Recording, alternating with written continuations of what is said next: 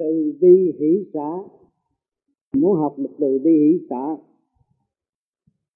thì phải biết hoàn cảnh là ân sư, phải biết tha thứ và thương yêu thì nó mới thể hiện từ bi. Con người của chúng ta không biết tha thứ và thương yêu, làm sao ánh sáng từ bi bộc khởi được?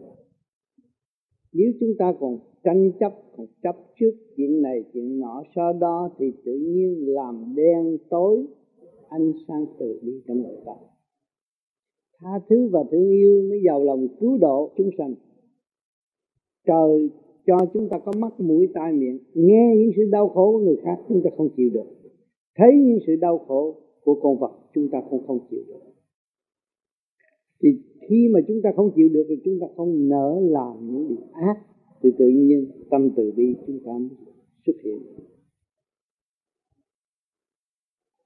Không đem ác tâm suy nghĩ ám hại bất cứ một người nào, thì lúc đó tâm từ bi nó mới bộc khởi, thì sự sáng suốt nó mới có, khối óc của chúng ta mới có giá trị. Chứ cứ sợ mất, ôm còn sợ mất là vật chất, nhưng mà kỳ thật là mất. Cho nên vạn sự trên đời là không có sự thật. Ôm của dành địa vị rốt cuộc cũng là không. Từ bi hỷ xả là buông bỏ được nghiệp tâm. Luôn luôn chúng ta phải biết thương yêu mọi người. Cái đau khổ của người khác chúng ta không nên ôm lấy sự đau khổ, và chúng ta không có làm cho người khác đau khổ thì mới thể hiện được từ bi trong tâm. Việc này cũng khen, việc kia cũng chê, làm động loạn, si mê, ngu muội, tâm tối, làm sao mà có từ bi? Gặp đâu theo đó, không có lập trường, làm sao thể hiện được từ bi? Dũng mãnh mới thể hiện được từ bi. Ngu muội không có thể hiện được từ bi, bị lợi dụng mà thôi. Cho nên tâm từ bi phải dũng mãnh hiên ngang mới đứng lên cứu đời, độ đời. Dấn thân học đạo, có hoàn cảnh, có gia đình, phải dấn thân nhịn nhục mới tiến hóa được. Nếu mà không có nhịn nhục, không có bao giờ có cơ hội tiến hóa. Phải nhịn nhục tối đa thì tâm từ bi nó mới bộc sáng. Cho nên bạn đạo vô vi tu, học thiền, học tu, học nhịn nhục, nghe những nguyên lý để mở tâm, nghe chân lý để tu, chứ không có lệ thuộc vào người chỉ huy bắt buộc ta, ràng buộc chúng ta. Không, chính tâm chúng ta nghe qua lời chân lý, tự thức, tự khai mở, tiến hóa mà thôi, chứ không có lệ thuộc và không có bị chèn ép. Thì từ đó càng ngày càng phát triển, cái điển tâm càng khai triển thì tâm từ bi nó cũng mở được. Mà học phải kiên nhẫn, đường lối thấy học. Nhiều bạn đạo tu vô vi thấy có gì nói đi nói lại cũng bấy nhiêu công chuyện đó, nhưng mà cái bấy nhiêu công chuyện đó mà chúng ta chưa đứng vào vị trí đó thì chúng ta phải học. Khi mà chúng ta hòa tan vào vị trí đó rồi chúng ta mới thể hiện được tâm từ bi. Rồi dấn thân học đạo, nghe lời chân lý, thực hiện cho kỳ được chân lý thì mới có cơ hội đắc đạo. Các bạn vô vi nghe biết bao nhiêu chân lý, nhưng mà thực hiện nhiều khi dòm lại mình bê trễ, không thực hiện nổi. Chỉ hướng về bề ngoài không, bề trong không có. Tự gạt mình là đã một đại tội. Đi theo đạo, nghe đạo, học đạo mà không có hóa giải được mình, mà lệ thuộc vào người khác không được. Mình phải làm chủ hoàn toàn, mình mới hóa giải những sự ô trượt từ tiền kiếp tới bây giờ. Sự mê muội từ tiền kiếp tới bây giờ mình phải hóa giải nó ra. Thì kinh kệ nẻo hốc nó mới khai thông. Lúc đó chúng ta mới thấy rõ chân lý là gì. Chân lý nó ẩn tàng trong khối óc của con người. Mà con người vì mắt mũi tai miệng hướng về ngoài, mê muội trong cái tạm thời, không phát triển. Cho nên vô vi nhắc rất kỹ và để cho mọi người thấy Trong lúc tu thiền các bạn được bộ đầu rút thanh nhẹ, đó là đi về cái chiều hướng chân lý khai triển của tâm linh. Sự thật của chính mình đã cảm thức được mới là sự thật, còn lý luận sơn phết ở bên ngoài không phải sự thật. Dù cho nói hay cách mấy cũng cái hay của đối phương mà thôi, chứ cái hay của chính chúng ta chưa có. Mục đích là tìm chân lý của chính mình, khai triển chân lý của chính mình. Mỗi người có hoàn cảnh, có chồng, có con, nhưng mà đức nhịn nhục không có thì cũng phải tan rã. Nói tôi tu đạo này, tôi tu đạo kia mà đức nhịn nhục tôi không có, gia đình tôi phải tan rã. Thì tâm từ bi tôi đâu có. Người đạt được tâm từ bi là người phải chịu nhồi quả rất nhiều, chịu đau khổ rất nhiều, chịu oan trái rất nhiều, người đó mới thể hiện được từ bi. Chứ không có phải truông chạy như sơn phết đâu, không có vụ đó. Làm ơn mang oán đủ chuyện hết, nó mới khêu dậy tâm từ bi, tha thứ và thương yêu. Cuối cùng cũng phải biết tha thứ và thương yêu mới lấy là sức mạnh. Từ bi là sức mạnh cứu độ chúng sanh. Nhiều người hy sinh suốt kiếp nhưng mà cũng bị hoạn nạn. Nhiều người có tiền, lập chùa, lập miếu, hy sinh tất cả tài sản của chính mình, nhưng mà rốt cuộc cũng phải mang tiếng. Nhưng mà nó biết cái mang tiếng đó là một đường lối duy nhất để đưa mình trở về thanh tịnh. Làm ơn mang oán là chúng ta có cơ hội phát triển tâm từ bi. Nhịn nhục đi, chấp nhận đi, rồi đâu nó sẽ vào đấy.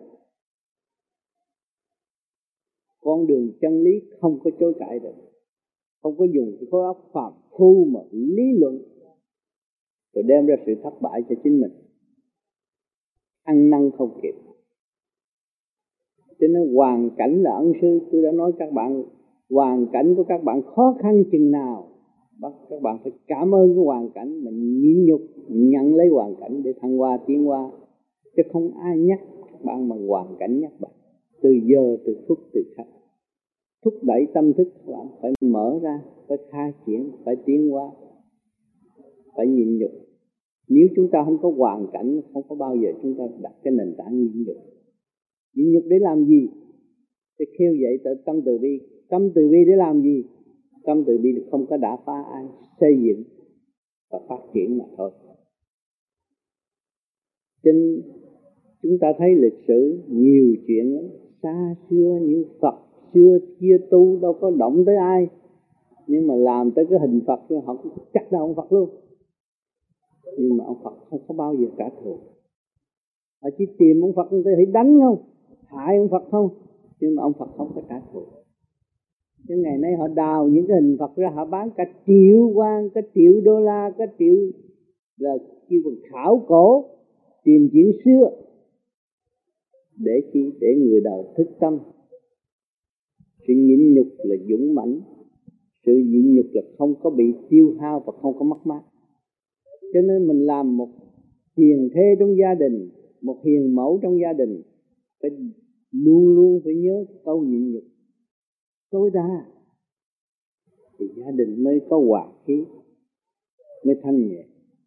Bởi vì chúng ta biết sân si hơn thua rồi, rốt cuộc rồi cũng vậy đó thôi.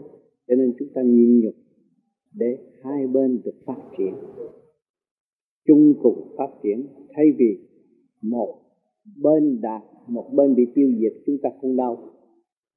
Cho nên cái duyên vợ chồng nó không phải là tầm thường.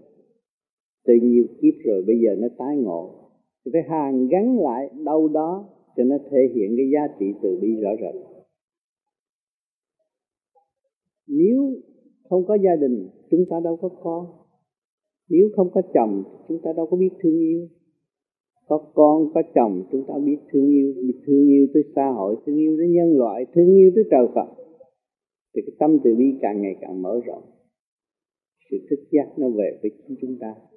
Và chúng ta có ngôi vị đàng hoàng.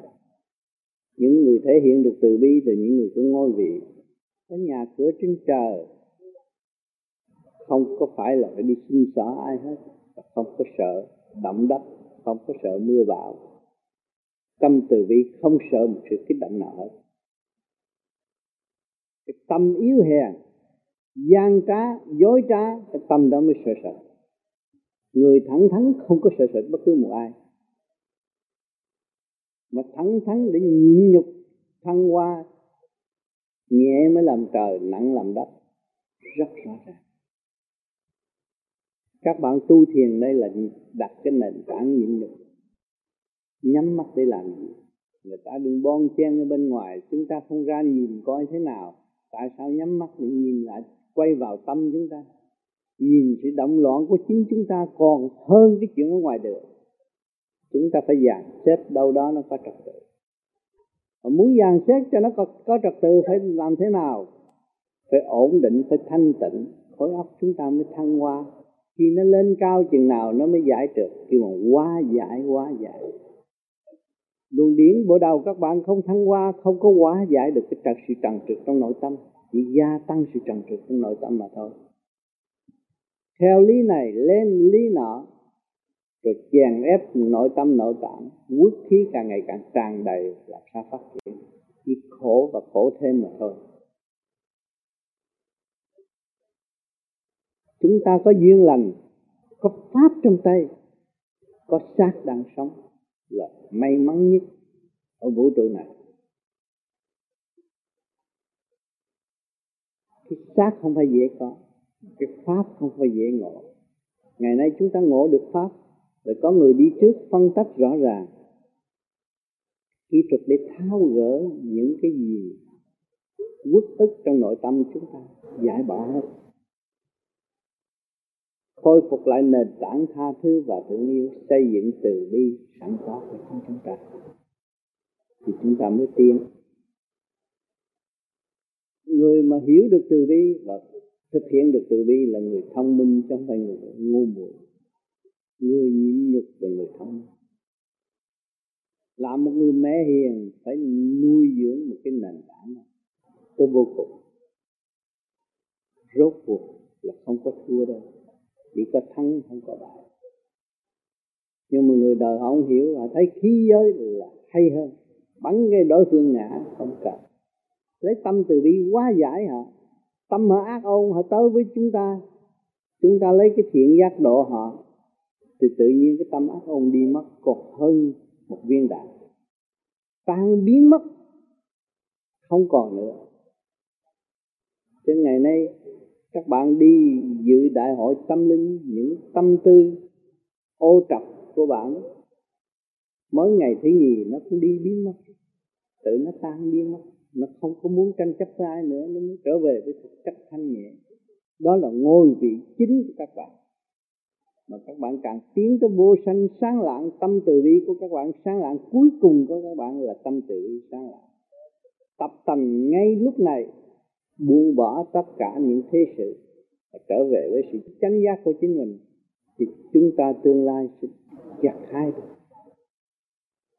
Ý thức rõ nguyên lý vô sanh và sống hẳn trong nguyên lý vô sanh, thì lúc đó các bạn trở về ngôi vị Như Lai tánh, không bị lường gạt nữa. Gốc gác của chúng ta là thanh nhẹ. Cho nên ở thế gian các bạn thấy con người khôn hơn vạn vật, mà không chịu phát triển lên một nấc nữa để tận hưởng và trở về với ngôi vị vô sanh của chúng ta, là uổng cho một kiếp người. Cho nên chúng ta có duyên lành, bao nhiêu khối óc hiện diện nơi đây là giá trị của cả không vũ trụ, chứ không phải là chuyện đùa giỡn ở thế gian. Óc không phải dễ gì tạo, thế gian không có dễ chế, mà chúng ta đã có. Bởi vì chúng ta phải làm sao? Chúng ta phải am hiểu lấy chúng ta. Mà muốn am hiểu lấy chúng ta phải làm sao? Chúng ta phải chấp nhận sự kích động và phản động. Mà người tu tới trình độ thăng hoa một bước là phải bị nhồi quả, nghịch cảnh gia đình đủ chuyện hết, phải nhận nó làm thầy. Chính nó là người dẫn dắt cho chúng ta trở về ngôi vị thanh tịnh. chúng ta chỉ lấy oán làm ơn, cảm ơn thay vì kích bác giận hờn. Nếu chúng ta giận hờn và kích bác là chúng ta tạo khổ thêm, đi xuống không có đi lên. Ngôi vị từ bi mất đi. Cho nên trở về với ngôi vị từ bi đó là tiên Phật đâu có xa chúng ta. Sự ao ước bao nhiêu năm, bao nhiêu kiếp được ngồi gần với tiên Phật mà chúng ta có khả năng không chịu lui về thanh tịnh, làm sao chúng ta có cơ hội và tiếp xúc với những vị sáng suốt, không cần lý luận như thế gian nhưng am hiểu tất cả. Điều đó là vô sanh tự thức, mọi người đều có. Mà chúng ta vì hướng ngoại động loạn quá, đòi hỏi quá, tự tạo khổ cho chính mình và không có phát triển nội tâm mà thôi. Cho nên vật chất càng ngày càng tiến bộ, văn minh càng ngày càng tới với chúng ta để cho chúng ta thấy những mấy hình ảnh này kia nọ, truyền cảm giữa con người và con người dễ ở, không có gì hết, rút ngắn thời gian đi đứng nữa, hỗ trợ chúng ta rất nhiều để thức tâm, không phải lợi dụng nó rồi bỏ. Chuyện của ông trời làm đều có ý nghĩa, không có phải vô ý nghĩa. Chúng ta phải thấy cuộc du hành tự thức này đi rồi chúng ta mới thấy rõ ông trời nhiều dắt chúng sanh bằng mọi khía cạnh, chứ không phải bằng một lời nói suông đâu. Từ hoàn cảnh này tới hoàn cảnh nọ, dìu dắt từ ly từ tí để cho khối óc của người trưởng thành mà nhận thức được vị trí của chính mình. Cái chính mọi cá nhân, mọi hành giả đang hành tại mặt đất này cần phải biết cái nguyên lý mà những vật chất phát triển của chúng ta có mắt mũi tai miệng để nhận thức rõ ràng. Về tâm linh thì chúng ta phải tu để cảm thức rõ rệt hơn. Thì lúc đó chúng ta không có sự phiền muộn sai quấy của nội tâm. Tâm lẫn thân đều được phát triển là chúng ta có cơ hội đi xe hai bánh thay vì một bánh, nhẹ nhàng hơn người thường. Cho nên những người tu vô vi, tu một thời gian rồi khối óc họ khác, họ thay đổi một cái chiều hướng khác, lý luận khác, nói chuyện khác. Vừa nháy mắt là biết tội phước rõ ràng, không có cái gì sai chạy. Tự ăn năn hối cải, tự ăn năn sám hối để tu tiến, đó là chánh pháp. Cho nên duyên lành đến, hôm nay chúng ta đã chung sống được ngày thứ nhì rồi. Chung sống từ tâm linh và tự cố gắng phát triển trở về với thanh tịnh. Trong lúc mọi người đua đòi ngoài phố, mọi người đang đua đòi về tiền bạc, tranh chấp từ ly từ tí, nhưng mà ngày hôm nay chúng ta buông bỏ được và chúng ta lại nhận được những tin lành từ xa xưa gửi đến đây, từ xa xôi gửi đến đây thăm hỏi chúng ta, chúc chúng ta đại hội thành công. Những cảm tình sâu xa đó ở đâu có? Do những người nuôi dưỡng tâm linh và tu thiền như chúng ta, nhưng ngộ vào trong cái hoàn cảnh khó khăn. Vậy chúng ta nghĩ sao về họ? Chúng ta rất quý thương mọi người, nhưng mà tâm linh không có biên giới. Tâm linh luôn ở trong tinh thần cứu độ lẫn nhau. Cho nên nhân dịp hôm qua các bạn đã coi cuốn phim từ Việt Nam, mọi người biết tu và biết thương nhớ lẫn nhau thì nó cũng là huynh đệ của chúng ta. Thì chúng ta phải nghĩ sao về họ. Hiện đây tôi thấy mọi người nên có một cái tâm hướng về họ, nhưng mà lấy gì làm bằng chứng? Chút đỉnh quà mọn. Tôi mong mọi người đóng góp để gói ghém chút đỉnh cho họ. Trong cái dịp huynh đệ chúng ta có dịp tương hội với nhau thì chúng ta phải có cái tinh thần tương trợ lẫn nhau trong giây phút thiêng liêng cần thiết. Biết đâu một ngày nào rồi chúng ta cũng mong mỏi được sự cứu độ của họ. Vì tình thế không có bao giờ xuôi chảy như người đời muốn. Trong thuận rồi phải có nghịch, nghịch hết rồi phải tới thuận. Chúng ta phải hiểu những cái chiều hướng đó. Ngày hôm nay chúng ta tu về tâm linh thì tất cả càn khôn vũ trụ huynh đệ là một. Chúng ta phải đặt cái nền tảng thương yêu và xây dựng, giúp đỡ lẫn nhau, điều rất cần thiết. Thì hôm nay tôi xin yêu cầu bác Vinh là người lớn tuổi đã xem qua những cuốn băng video hôm qua, thì trong đó có người lớn tuổi muốn khao khát gặp bạn tu. Bây giờ bác Vinh đứng lên để xin chút đỉnh quà cho những người đó. Tùy tâm của bạn đạo, không có rơi ràng được. Vô vi là phát tâm. Chúng ta không có làm chính trị, không nói chuyện dân nghèo. Người nào tu thiếu thốn chúng ta giúp. Cần giúp là giúp tận gốc để cho người ta tiến tới có cơ hội tu để sửa khối óc. Không nên làm điều ác dữ, ác độc nữa, và không có theo cái chiều hướng ác độc nữa, để cho họ thức tâm để tu, làm cho cái xã hội càng ngày càng tốt. Làm sao có cơ hội cho họ tu, cái đó là cái cần thiết. Vì tu về vô vi là văn minh con người để đem lại sự hữu ích cho toàn dân, chứ không có hại dân. Đạo Việt Nam là người Việt Nam đang sống trong hoàn cảnh Việt Nam, hiểu dân Việt Nam nhiều hơn. Thì chúng ta chia sẻ giúp đỡ cho những người tu trước hết. Những người tu biết những người địa phương và giúp đỡ những người đau khổ đó. Khơi trời chuyển từ giai đoạn 1, chúng ta phải làm việc trong khả năng của chúng ta thôi. Ngoài khả năng không nên làm. Nhưng trong khả năng của chúng ta là cứu giúp mà thôi, chứ không có cái ý phá hoại bất cứ ai. Chỉ có tâm cứu giúp là đủ rồi. Từ bi là tình thương sống động, không có một thế lực nào có thể diệt được từ bi. Bất cứ cõi nào cũng là từ bi, cuối cùng cũng là từ bi giải quyết.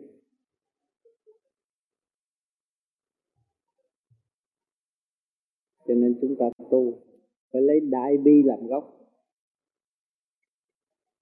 Mà muốn tiến về từ bi phải học tha thứ và thương yêu. Chứ những người từ trong gia đình mà học tha thứ và thương yêu rồi là sẽ thể hiện từ bi, mới tiến từ đại bi. Đó là cái gốc gác vô sanh của mọi nhân sinh tại thế.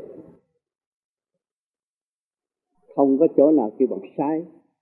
Từ bi hiện diện bất cứ chỗ nào, do sự cảm thức của mọi nhân sinh thôi. Từ bi không phải là nhảy vô tự nhiên phát triển trong cái lúc người ta đau khổ, mình bằng lòng nhảy xuống cứu người ta. Người ta không có cứu mình, nhưng mà mình nhảy xuống cứu người ta, đó mới thể hiện tâm từ. Chân là con đâu có phải là từ bi. Khi từ bi thì con phải chấp nhận. Mà con bị phản động lực đó, con đã gặp được ân sư rồi. Những người đó mới là ân sư của con. Những người chửi con là ân sư của con. Những người trách móc con là ân sư của con. Trực tiếp dạy con lưu về thanh tịnh. Con không bị thua lỗi. Con ngược trở lại là con yếu hèn, không có phải từ bi. Có trí, có dũng, không có bi là con không biết thương con. Khi con biết thương con là con mới thể hiện cái từ bi. Biết thương con chừng nào con phải nhịn nhục chừng nấy thì nó mới nêu cao cái từ bi.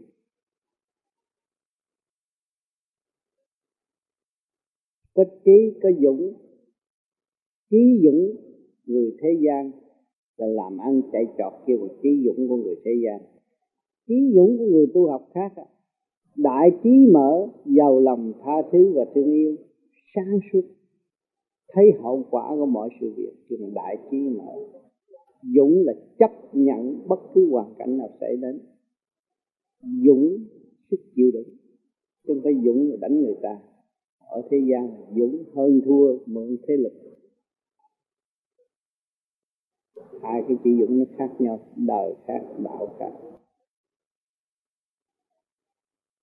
Không có hoàn cảnh nào mà yên hết. Không việc này cũng việc nọ.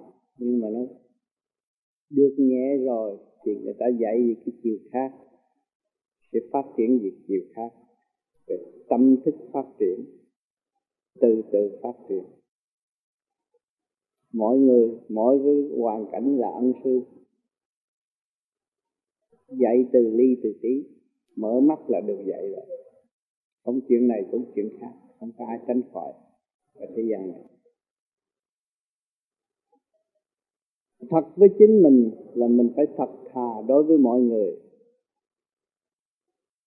không có gian dối, đó là mới thể hiện được tâm từ bi. Sống thật với chính mình mới là người tu.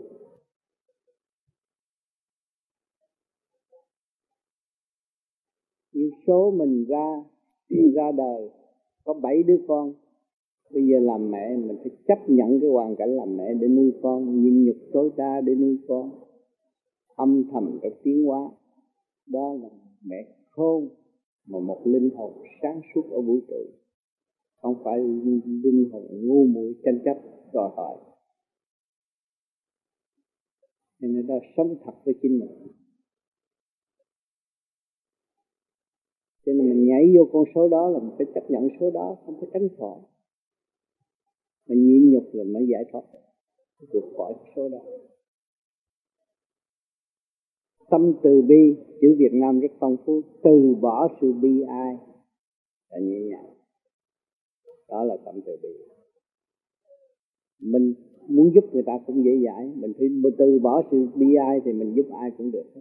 Mình cứ cằn nhằn so đo không có giúp được ai, làm sao thể hiện từ bi? Từ bỏ sự bi ai của chính mình, thiệt là từ bi. Cái đó gốc cái từ bỏ sự bi ai thì mới sẵn sàng giúp mọi người khác. Mọi một chỗ mà chịu tu, chịu khai triển tâm mình, nhịn nhục tối đa, từ bi là sức mạnh, nhịn nhục gia can, khai triển, mở tâm thức, đóng góp cho xã hội. Mọi người đứng một khâu một việc nhưng mà giúp cho xã hội nó tốt, nó chạy. Đó chính là tâm từ bi. Chứ đừng nói tôi làm cu ly, làm công xưởng, tôi không làm việc được. Không, nó đều hết. Mỗi người một việc mà tận tâm tận tình cũng thể hiện được cái từ bi. Người tu chân chánh là thật sự đi vào con đường từ bi, biết thương yêu mình, xây dựng cho mình trở lại trật tự, không phá hoại các giới, từ càng ngày càng trở nên nhẹ là từ bi. Hỷ xả là mình có điện năng dồi dào, có từ quan đầy đủ, mình mới ban cho những người khác, thì mình mới giàu lòng tha thứ và giúp đỡ người khác. Từ bi hỷ xả trong thực hành nó mới có, rồi dùng đôi môi không bao giờ cảm thấy được, không hiểu được cái ý nghĩa từ bi hỷ xả. Hành thân, khi mà chúng ta hành thân thì chúng ta mới hiểu cái luật trời đang cho chúng ta có một nơi trú ngụ. Luật trời rõ ràng, thân xác của chúng ta phải sống sao mà sống trật tự. Cái gì rõ rệt, cộng với sự sáng suốt của tâm linh mới là hành thân. Cho nên người tu tham thiền nhiều, tuệ giác mở thì thân nó mới an, đem lại trật tự yên ổn, không có hoang phí, không có phá quấy cái luật trời và cái xác của chính chúng ta, không có làm cho nó động loạn, không hướng về con đường tham dục được, giải tỏa con đường tham dục, trở về con đường cứu độ. Tu xưng là tu cao là người sai, nói bậy không đúng. Người tu càng ngày càng thanh tịnh, đó là đúng. Người tu không có dám xưng mình là cao hơn người ta, thanh tịnh nhẹ nhàng, không có thể xưng ta cao hơn người khác. Lui về lãnh vực thanh tịnh thì nó có ngôi vị thanh tịnh vô sanh, đó là người tu. Còn người tu mà cho ta cao hơn người khác, chặt được thì sẽ bị hạ giáng bất cứ lúc nào. Tại sao con tu chưa có nhẫn? Khi con thiền là con đang học nhẫn rồi đó. Mà càng thiền nhiều nó sẽ thông suốt. Thông suốt chỗ nào? Bộ đầu khai mở thì nó thông suốt, lúc đó mới thật sự là nhẫn. Biết không hại người, đó là nhẫn. Biết được câu nói họ chửi chúng ta, họ hành hạ chúng ta, họ đưa chúng ta trở về lãnh vực thanh tịnh, chúng ta không có oán trách người khác thì làm gì sân. Cho nên thiền phải đúng mức thì nó tạo cái nhẫn nhục, và cái nhẫn nhục đó nó mới mở cái lãnh vực thanh tịnh của chúng ta, thì lúc đó mới tiến được. Thấy cái đó là con hướng ngoại, tình thương hướng ngoại, còn con thương con là con mới thật sự tình thương. Con thương con là con thiền, con mặn phễ điển, con dồi dào, lúc đó con âm thầm làm việc cho mọi người mà con không bao giờ tính toán. Nó thấy cái chuyện ngoại cảnh này con động, con rước ngoại cảnh không được. Mình tu thiền, mình giải tỏa cái nội thức của mình thì mình thấy cái tình thương của mình nó dồi dào. Sự đau khổ nào đến với chúng ta phải ứng phó liền, tức khắc đặt từ quan làm việc. Sau cái giờ thiền chúng ta gặp hai được, đó mới thực hiện tình thương. Một tình thương tiền bạc thế gian nó tạm thôi, một góc không có vô trong tâm thức được. Chuyện nó chỉ tạm ở bên ngoài, không phải sự thật. Người thiền là biết thương mình nhiều hơn, thì nhiên hậu con mới thương người khác. Cái từ quan con nó tuôn chảy rồi. Mình động lòng từ bi, mình giúp đỡ theo khả năng sẵn có của chính mình mà thôi. Phải khêu dậy chút đỉnh từ bi của chính chúng ta. Nếu như hôm nay mọi người cảm động, phát tâm, đó là khêu dậy chút tâm từ bi. Cái đó nó tạo đức cho cá nhân. Mọi người làm chuyện phước được phước. Nhưng mà tôi thay vì tôi có tiền tôi đi nhảy đầm tôi xài, nhưng mà tôi đi làm phước cứu người đau khổ, cứu người đồng loại của tôi ở thế gian, thì nó đem lại cái phước sướng cho con người tốt. Cái đó nó khiêu dậy tâm từ bi, chưa thật từ bi. Những người cho tiền nó đâu phải thật từ bi, khiêu dậy rồi sau này nó phát tâm từ bi nó khác. Cái đó đương nhiên. Bây giờ với cái mà chúng ta đang giúp họ đây đó là không có bằng một góc họ muốn, không phải là giúp. Khiêu dậy cái tâm từ bi để học từ bi để thôi. Trong khoa học học từ bi chứ không có giúp được cái nhiêu. Nhưng chung gì tiền của chúng ta mà làm được cái gì, không bằng một góc mong muốn rồi. Cái chuyện của chúng ta không phải chuyện lớn, nhưng mà học từ bi. Vì khả năng giới hạn, không, khi mình tâm mình động là mình tưởng tới sự giúp đỡ thì xung quanh như thổ địa thổ thần cũng giúp vậy thôi, chút thôi, rồi là mình phải tự đi. Tổng điển thì giúp chỉ là thôi, một chút đó thôi, sau này chỉ phải tự đi. Mình nghĩ tới vị đó, thì vị đó đã giúp rồi, chút xíu thôi. Thì có cách giúp của xa.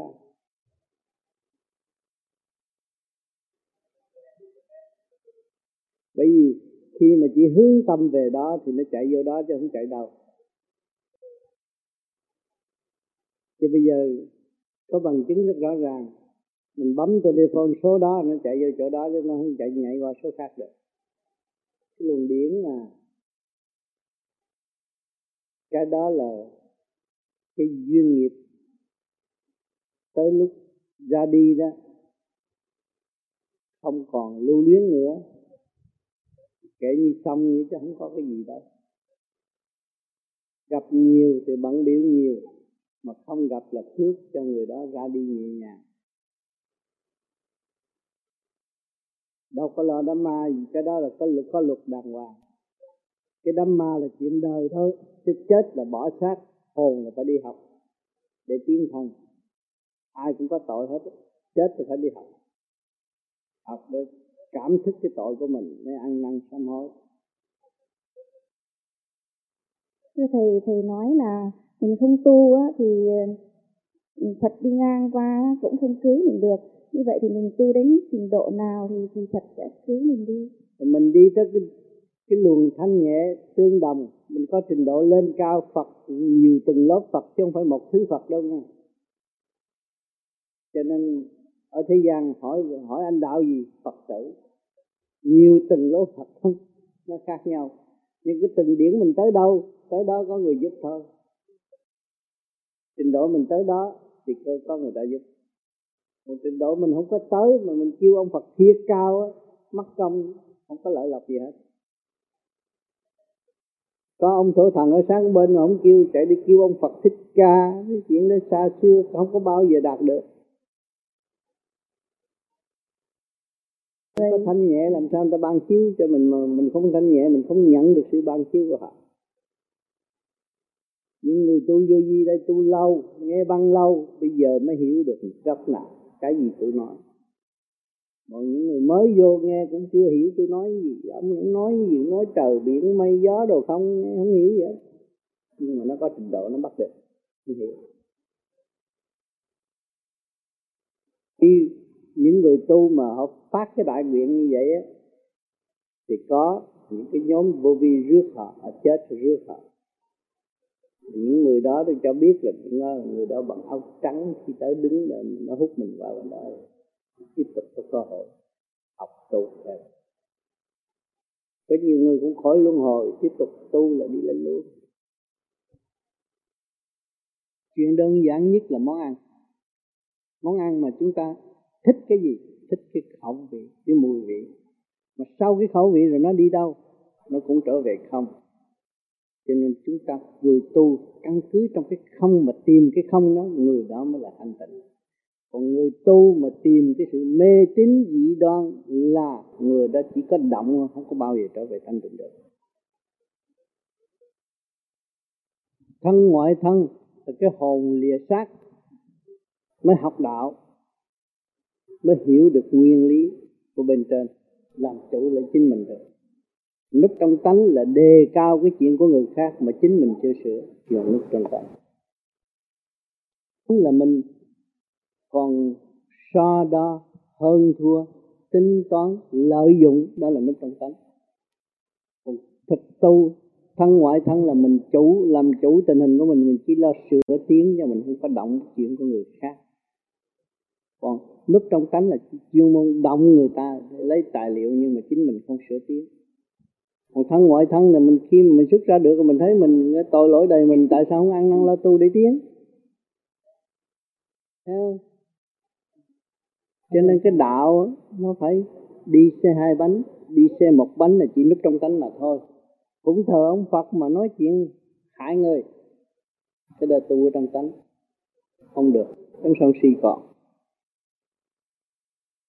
Lúc chúng ta ra đời thì nhất khí sinh ra thế gian, thì người mẹ và trời đất đã chuyển động thành một thể xác.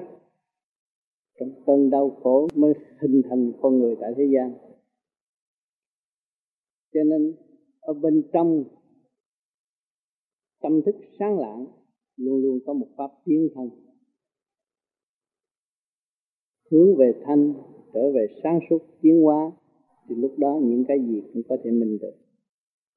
Nhưng thực hành cho đứng đắn thì luôn luôn sẽ đi tới cái thức bình đẳng và giao cảm dễ dãi. Con thì thích hợp với pháp lý và khoa học huyền bí, văn minh khai triển tâm thức, nó khác. Còn cái duyên của mẹ thì cầu xin ơn trên hộ độ cho gia can bình an, cũng nằm trong mầm móng thương yêu xây dựng.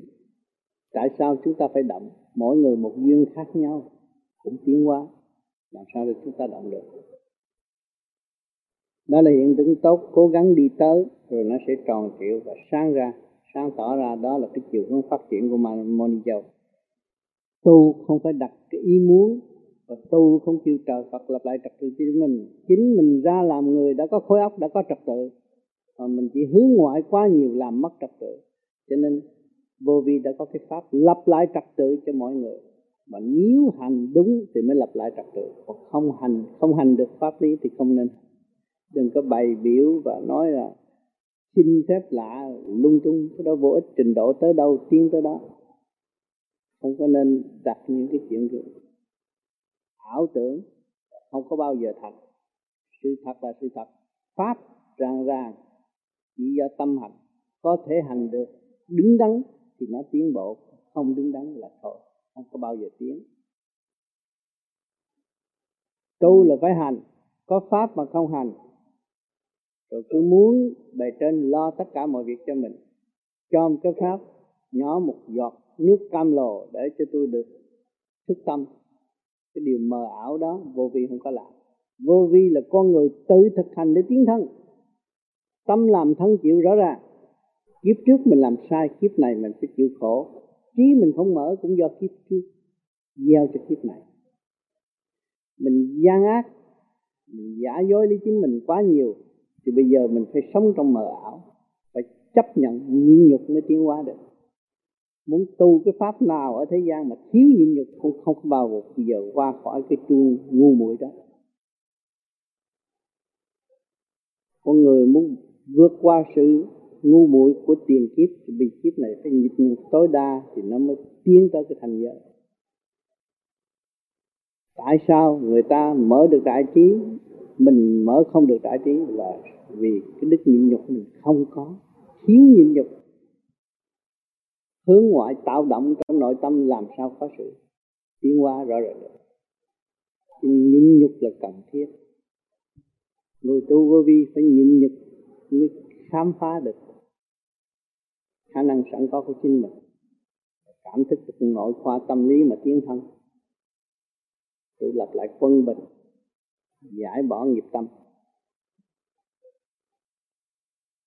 Bởi vì khi mình muốn nói về địa ngục á, mình phải thấy rằng lòng đại từ bi của Thượng Đế đã ân ban cho mọi phần hồn tiến hóa.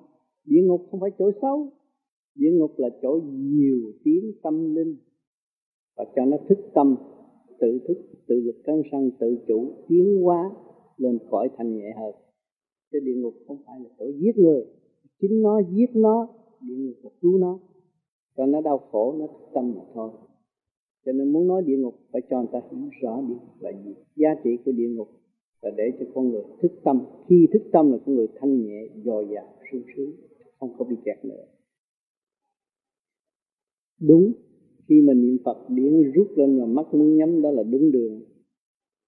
Mà nhiều người nào mà có rảnh rang nên nhắm mắt niệm xét rồi nhìn tới đằng trước, lúc nhắm mắt mà lại thấy cảnh bên kia, thấy rõ ràng, không có cái gì che giấu chúng ta được. Khi chúng ta làm một việc phải hiểu cái nguyên lý của mọi sự việc. Khi mà niệm tiếng Nam thì phải hiểu rõ cái chấn động nó đi về đâu. Đó là chúng ta đang niệm để tìm nguyên lý, đang học và đang tiến. Chứ không phải niệm ảo để tránh tội. Làm tội quá nhiều rồi tôi niệm Nam Mô Di Đà Phật cho thiệt nhanh để chối cãi cái tội tôi sao? Không phải vậy. Niệm tôi phải hiểu cái nguyên lý để giải mở cái nghiệp tâm. Tôi phải chậm rãi và rõ rệt, chứ không có niệm ảo được. Những người mà đọc kinh mà niệm Phật niệm ảo để xuống địa ngục phải niệm chậm chậm trở lại, còn phiền hơn là còn sống. Lúc nào họ đến, bệnh nhân đến với bác sĩ cũng như gửi cái mạng cho bác sĩ, luôn luôn nhờ bác sĩ, lúc đó là kính trọng mình. Nhưng nhờ sự kính trọng đó mình sẽ truyền cái pháp lý vô vi, khoa học huyền bí mà khêu dậy cái ý chí thực hành họ, thì lần lần họ sẽ được giải bỏ cái bệnh hoạn sẵn có của họ, và thần kinh họ sẽ được mạnh lên. Cho nên họ kính trọng bác sĩ là quý lắm, có thể truyền cái pháp cho họ. Mà chính về môn có thực hành, có thiền, cho nên khi họ đến với môn họ cảm nhận được cái luồng điển. Cái luồng điển đó cũng là bậc thầy của họ, không phải tầm thường. Bởi vì cái thần kinh của họ yếu, họ muốn nương tựa. Ngay cả Chúa mà ngay cả bác sĩ tâm thức họ nghĩ như vậy. Họ đến với Brahman không phải là bác sĩ là họ có an ninh rồi, nhưng mà về tâm thức giải mở về hướng về con đường Chúa, đường tâm linh thì càng ổn định hơn. Cái đồng tiền đó là cái đồng tiền, nếu mà họ có khả năng đóng góp thì rồi mong có cơ hội làm phước nhiều hơn và giúp cho họ mau lành bệnh hơn. không có hại, không có phải lấy đạo tạo đời. Mình nhờ cái phương tiện này mà mình giúp cho người ta tiến thân, không phải là lấy đạo tạo đời. Mình có cơ hội có thể giúp nhiều người hơn, bàn tay sẽ mở rộng hơn và giúp được nhiều người hơn.